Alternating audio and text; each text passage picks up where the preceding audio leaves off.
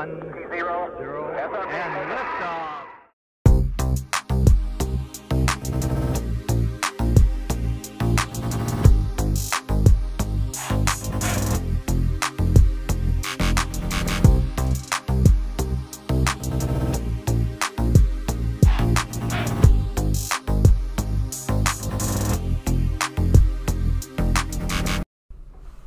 Well, welcome back everyone. We've made it to the second episode. Woohoo! How you doing, Leah? Good. Tired. That's not what you were saying before. I'm very tired today. Dragging you off the couch to do this podcast thing. I'm here. It's very good. So, we dropped our first podcast yesterday. We did. After much mucking around. Well received? Hopefully. Seems to be. Lots of feedback and positive comments. Yeah, what's some of the things been? Oh, I don't know. Putting you on the spot. I don't know. That we keep it real. That they're interested in the topics we might cover.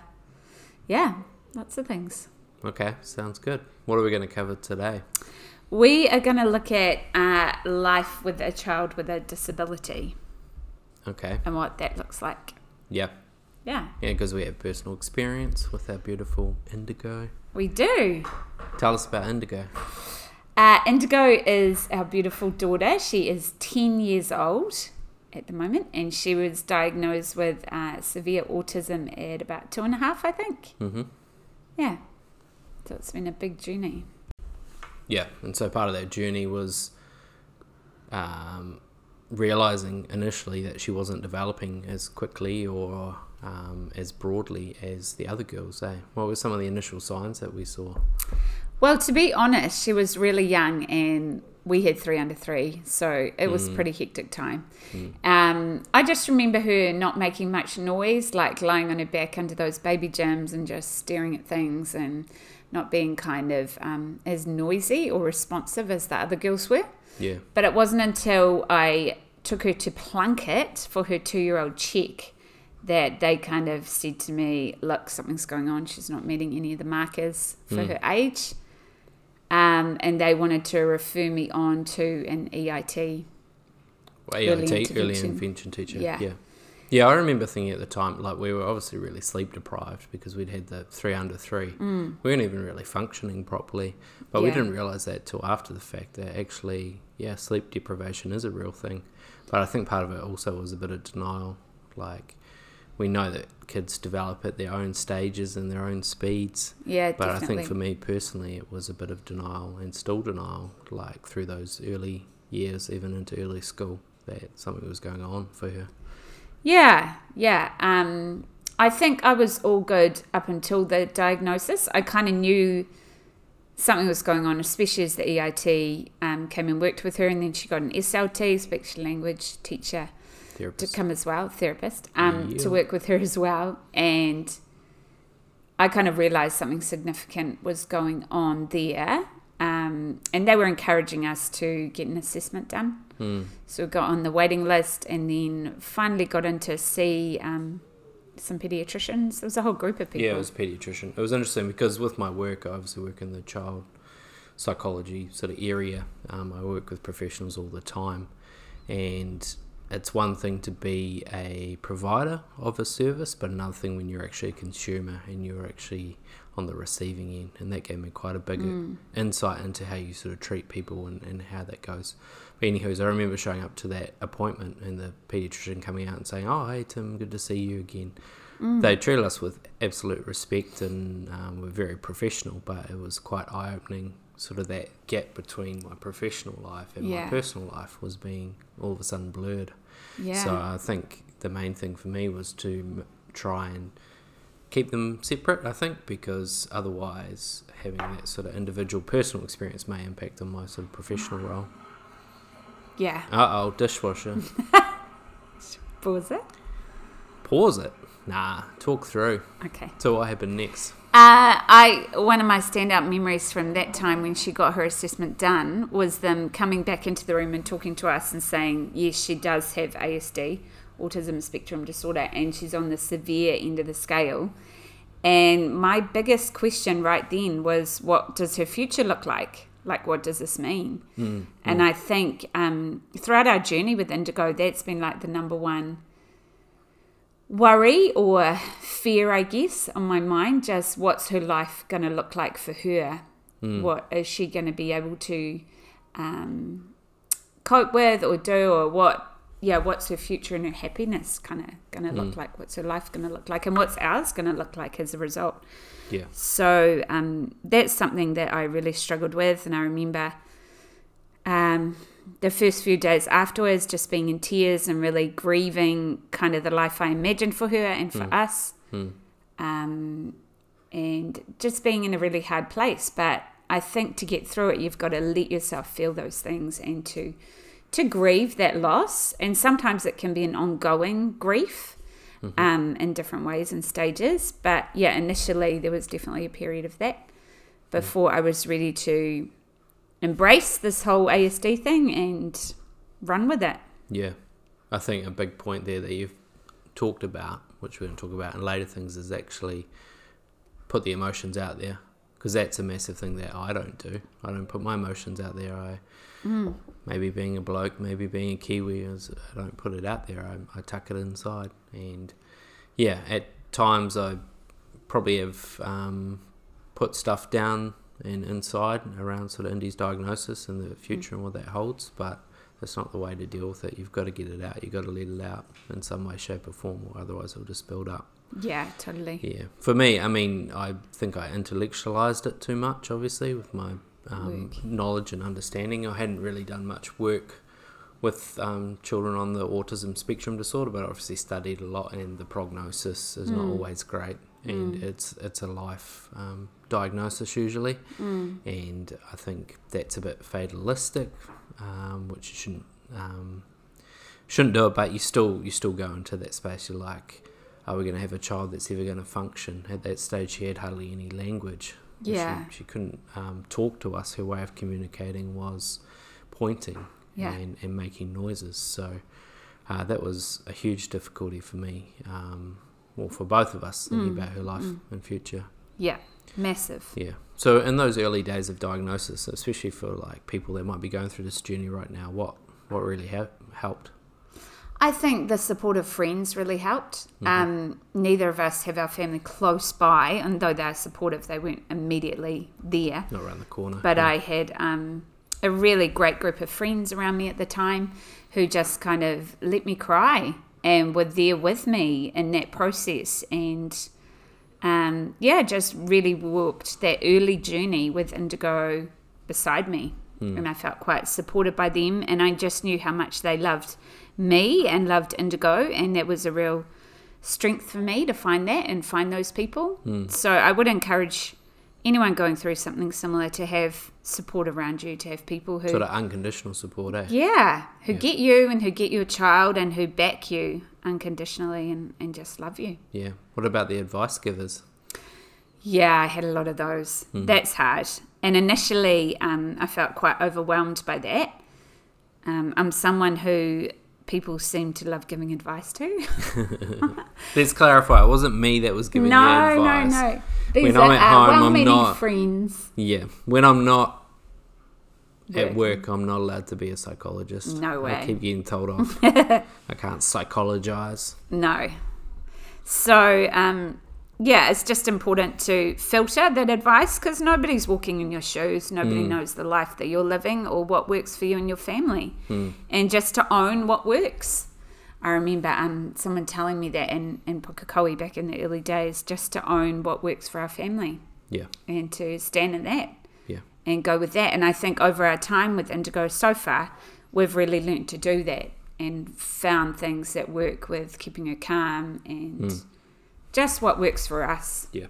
You can read all the textbooks in the world, you can do all the study that you want, but ultimately what it comes down to is relationship, and actually how can you maintain the relationship there.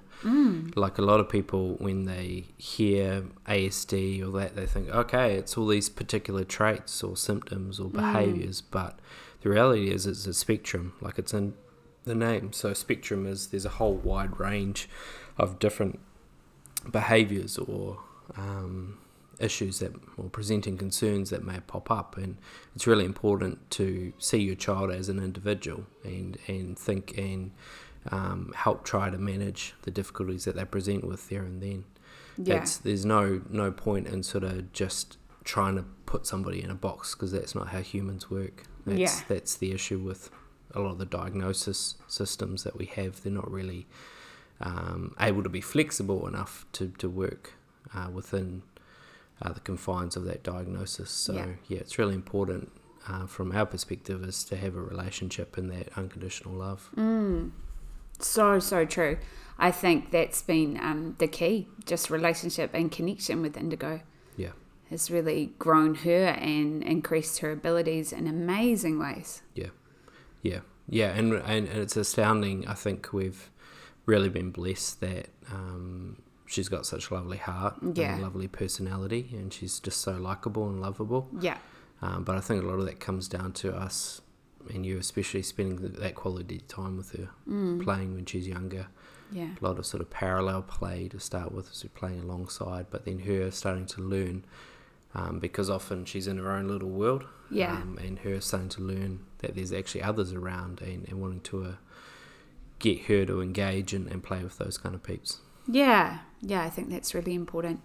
And just reflecting emotions and empathy and compassion and all those things that typically ASD kids struggle with. And we talk about typically, but for her, she's actually a lot hypersensitive to emotions, and so once again, that's not something that's specifically around the diagnosis. Is she'll often be quite overwhelmed by emotions and emotions of other people. Often people will talk about children with ASD don't have great theory of mind or understanding what's going on for things, and that's partially true for her, but her emotional focus is a big thing for her. It is very heightened. She'll pick up on anyone's emotions and they'll become her own. So what's been some of the sort of positive changes you've seen in her? Just amazing. Just her speech has come so far. Her ability to communicate, just massive. I think especially probably over the last couple of years, that's really increased a lot more. Being able to tell us what's going on for her or what she needs or even what she's feeling. Now she'll be like, I feel scared, or I'm upset, or things like that. Or mummy's angry. She does say that a lot. Just being able to express herself has been massive. One of the most massive changes. And physically, just her independence has increased. Toileting, dressing herself. Just managed to ride her bike this year. And these holidays, she's worked really hard and learned to flip on the tramp. It's been incredible. Tell the listeners about her biking story. What? Okay, I'll tell it. So she'd had trainer wheels right up until 10 years old. She often gets quite overwhelmed, as we talked about, with the emotions, too upset to try new things sometimes. But gradually, as you sort of warm her into it, she will give things a go. She started at a new school, start of 2022, and they'd had a bike track installed, or a pump track. And how did we find out? But basically one of her teachers. I came to pick her up that afternoon, and they said she'd had a great day on the bike. And I said, what do you mean? What bike? And they said, the two-wheeler bike that we have in the shed for the kids. And I said, but she can't bike without trainers. And they're like, she's been doing it all day. And I was just blown away. I had no idea she could actually do that. So we brought her home, took the trainers off, and boom, she was biking around everywhere, confident. And now we can't control her. She's biking down to the letterbox, hiding things in it, which is like a K away. So it's brought a new challenge. But she loves her skill-based growing. I can really see her excitement when she does something for herself and independently, and there's so much pride and joy in her. I remember when I caught her flipping on her bed the other night, she kept saying, check it out, check me out, and she was just so excited and pleased with herself. It was cute. And I think that's a big learning for us, is not to limit her either. Yeah. We try and put limits in. Well, I mean, we want to put limits in there to keep her safe and sort of address behaviour or anything like that, but not limit her ability to do things. Yeah. Well, up until last year, she could just write her name, and even then, that was a challenge. And then I get sent little things from school, and she's written the cat on the mat or something like that. And I just can't believe it. I can't believe her learning or her abilities or just how far she's come. I think a lot of that is down to the special schools we've sent her to. Yeah. And the specialised care and teaching and the way they have of communicating with her and helping her. Yeah, because we've been really blessed in that sense of being able to get her what's called OARS funding here in New Zealand, and that means she gets additional funding. But not everybody can get that, and the system is set up pretty poorly in the sense that not every child that probably needs to get it does get it. Yeah. All we can say is just keep advocating. We're both sort of people that won't be the first to speak in sort of situations. It's something that we've both sort of had to learn to do, especially advocating for our child. But when it's your child, you've got to advocate. Yeah, and, it's been a and big that's lesson when you for put me. on your big boy pants and do some advocacy. Big girl pants. Yeah. And big girl pants, whatever. Yeah, totally. That's been a massive thing, big learning curve for me to fight for her. Yeah.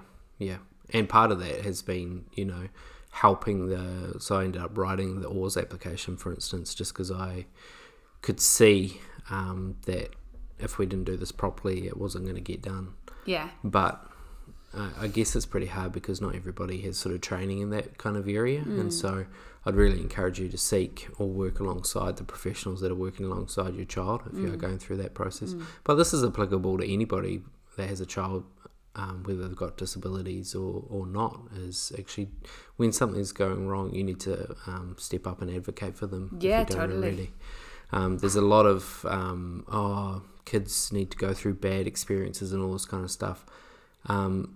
We should be trying to protect them from going through bad experiences. All the resiliency sort of literature and work that's out there is, yes, children can be really resilient, but they shouldn't have to be.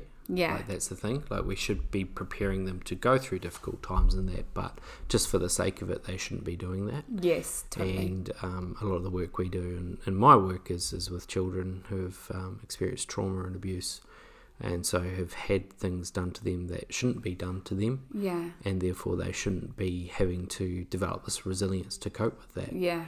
And that's applicable for our children who are vulnerable nowadays. We should be supporting them and scaffolding them to a place where they can grow and thrive. Totally. Yeah. And so back to that point you were saying earlier is she struggled to talk. She couldn't express herself. And so that resulted in the tantrums. And so And meltdowns. And that's what you see in 2 and 3-year-olds typically anyway. Yeah. Even 4-year-olds is they can't express themselves and so they tantrum. And so we had that with Indy, but it continued into an older age and stage, and still does now as well. Yeah, totally. It's still huge. What's some advice that you'd give to others that might be in a community that has a child with a disability? Okay, I'll take this question. No, stop over-talking me. Fine, go. I think just to find ways to really enjoy your child. I find with Indigo, amidst all the challenges and the frustrations, I just really enjoy her. She just delights me. Her personality, her joy. She just brings so much happiness and joy to my heart. So just try and enjoy them because they pick up on that. Kids pick up if you like them, if you actually enjoy them.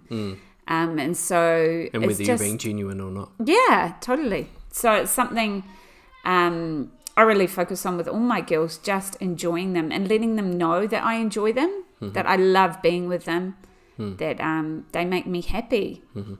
And when you find that, you start to feel really grateful for them, and it puts in perspective the really challenging and hard stuff. And it gives you a bit of a mental break just to be able to laugh and enjoy them and have a sense of humour and amongst it all. And be silly. Like, this is your chance to be silly with them. And we're not perfect parents at all, of course not. We're on our phones, we're watching TV, that kind of stuff, but when they approach you, just try and be responsive, even if it's just that initial response, because what happens is when they're teenagers and if they get into something difficult, who are they going to go to? Are they going to go to their peer group, or are they going to go to their parents? Yeah, I they need to know that love's there. They need to know that they've got their parents there to come to when things are difficult. So it's that return back to that relationship that's really important. Yeah. And it happens in those moments when they're younger, when you're sitting watching TV and they come up and ask you for something. It's really important if you can respond to them. Yeah, very important. There goes that dishwasher. Dishwasher done. That might mean the podcast is almost done. What's been, for you, what's been one of the biggest lessons that you've learnt from Indigo? Humility, I think, that I don't know it all, that it is a tough journey. I think, broader speaking, parenting is a tough journey.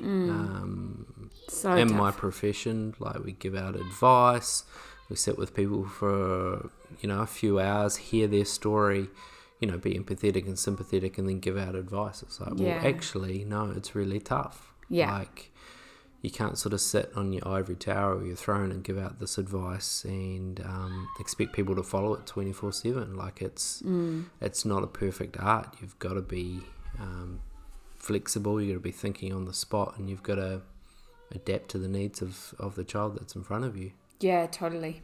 Yeah.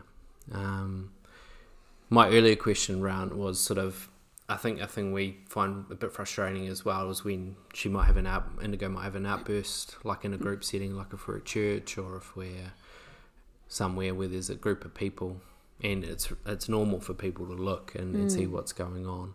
But it's really important if you try and hold that judgment, but also teach your children and stuff to respect that there are different people. Yeah, and different kids are different functioning around. And also there's something to learn from anyone, from everyone. Yeah. And everyone should be celebrated, no matter what their disabilities or differences. There's something you can learn from them. Yeah. I think that's been one of my biggest things, just learning from Indigo what